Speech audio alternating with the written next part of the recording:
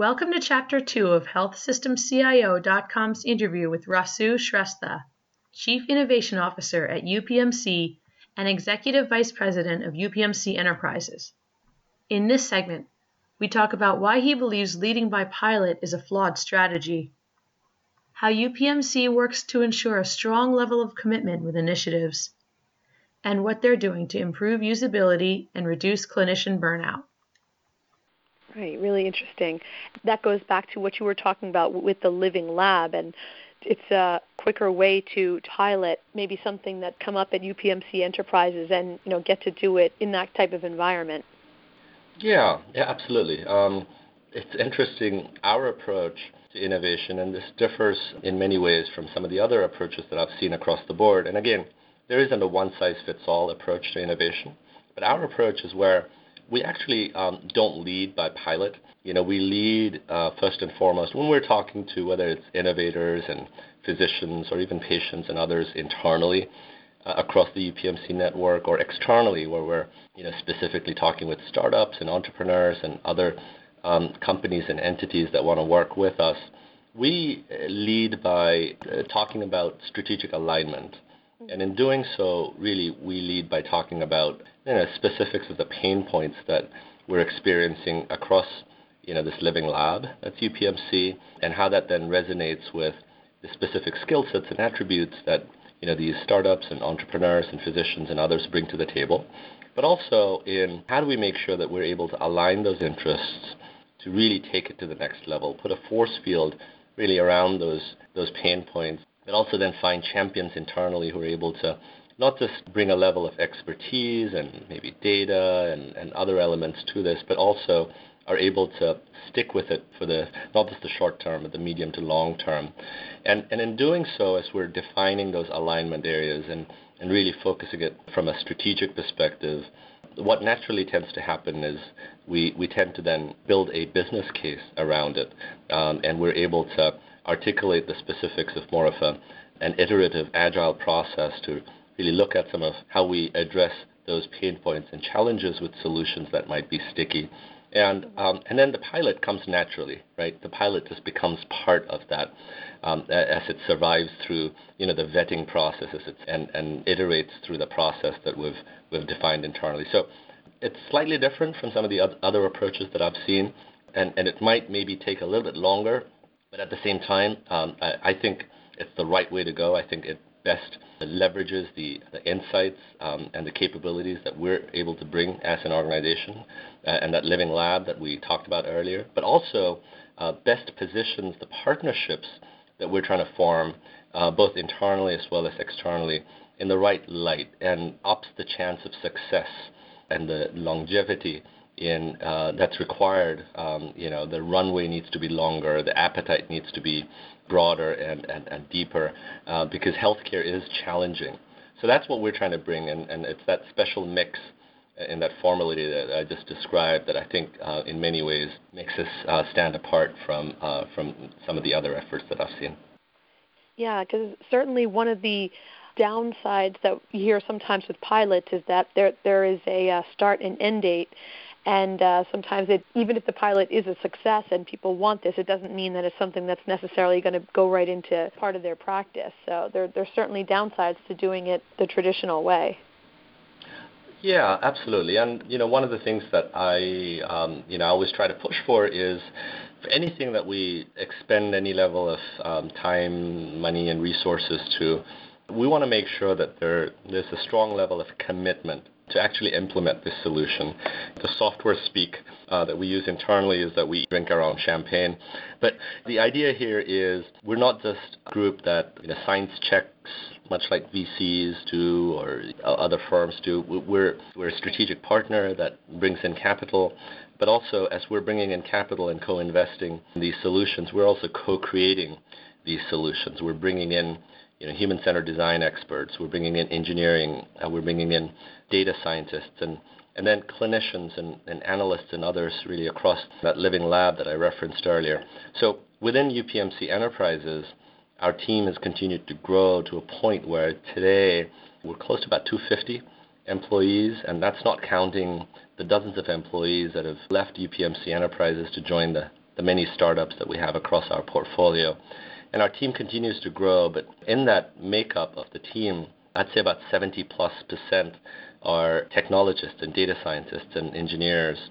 So we bring in a strong acumen around co-creation, which I think is really important as well, and then tapping into, again, the expertise that we have across the enterprise, and then adding that back to the specifics of the products that we're creating. So as we're creating those products and we're implementing those solutions, we then not just are able to perfect product or the set of attributes that we're working on, but before we then take it out to market, either directly or through some of our startups and portfolio companies, we're able to talk to it not just as an investor and a co-creator, but really as customers. And this then also becomes one where we're talking not just about the technology or the product, but we're talking about the vision.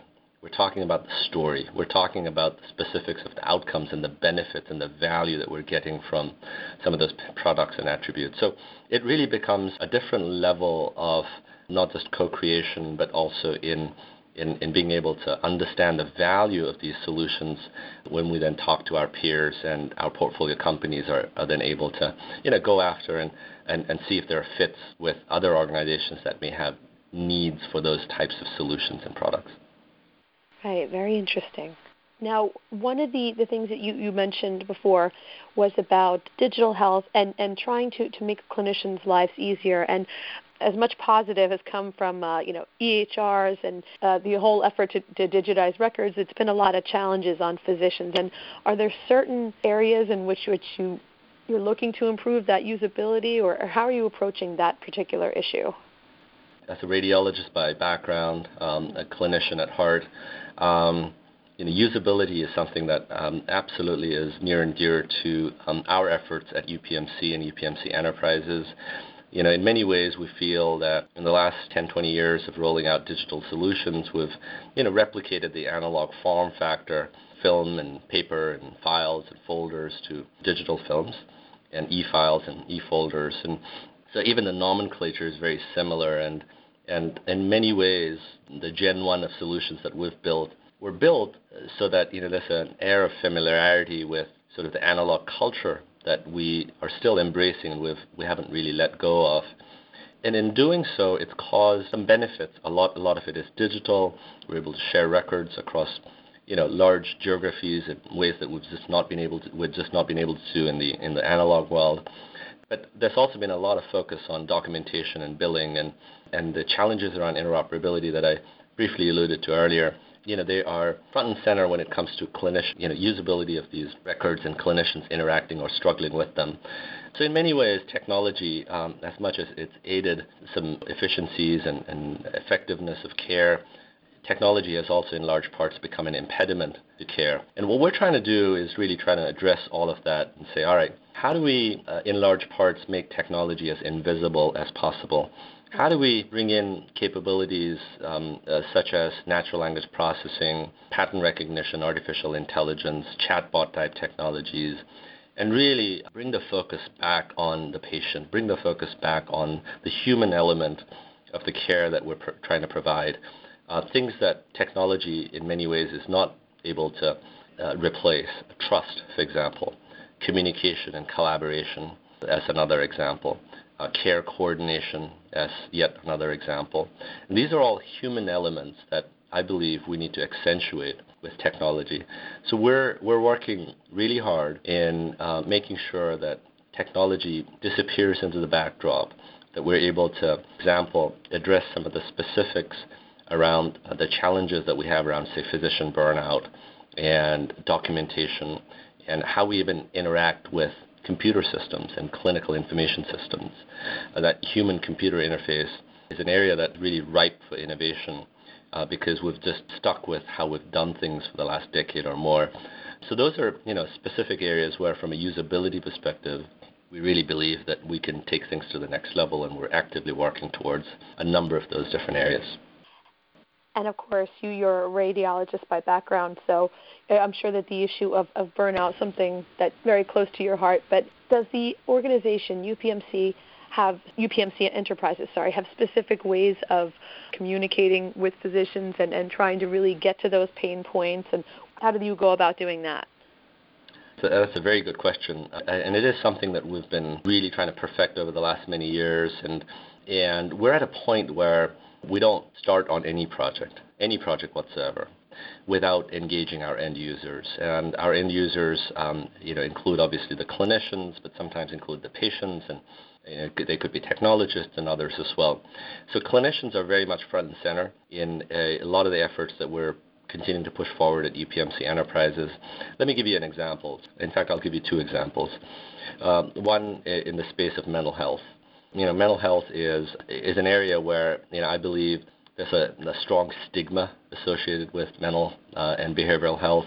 There's also the challenge of lack of access to expert resources across the board for mental health resources. So what we've done is we're working with a company called Lantern out of San Francisco. We led a $17 million Series A round with Lantern some time back, and we're co-creating a set of solutions with them, with mental health experts and physicians who are just really at the frontier, at the top notch of their skill sets of mental health and behavioral health, and they just happen to be working here at UPMC. And we're co-creating a set of solutions and piloting these solutions really across the board at UPMC. So this is one example of how we're tightly integrating clinicians in the very design of these solutions right up front. Another quick example is really in the space of imaging. We're creating what we call the next generation imaging platform, and in doing so, we're working very cohesively with our radiologists and our imagers, and they actually rotate through our innovation center. We have a reading room environment that's actually set up where they're able to come in and read studies and interact directly with our human-centered design experts, interact directly with our analysts and data scientists and usability experts. And so, that level of interaction where it is raw, it is real, we're able to see them at their sort of their natural real estate and through their struggles as well as through their joys of, and the delights that they may see in certain types of capabilities as we finesse on them and sort of bring them to the front of their eyes and their workstations in the workspaces that they're interacting with. So the level of interaction that we have with clinicians is par none. There's always room for improvement, but I believe that with embracing the principles of design thinking, starting first with empathy, really engaging end users in ways that we've just not been able to do before, we're getting a level of not just buy-in, but superiority in the design and the makeup of our products and solutions to a level that we just have not been able to achieve previously. Thank you for listening to this podcast from healthsystemcio.com. To hear other podcasts, visit our website or subscribe to our account in iTunes at healthsystemcio.com/podcast.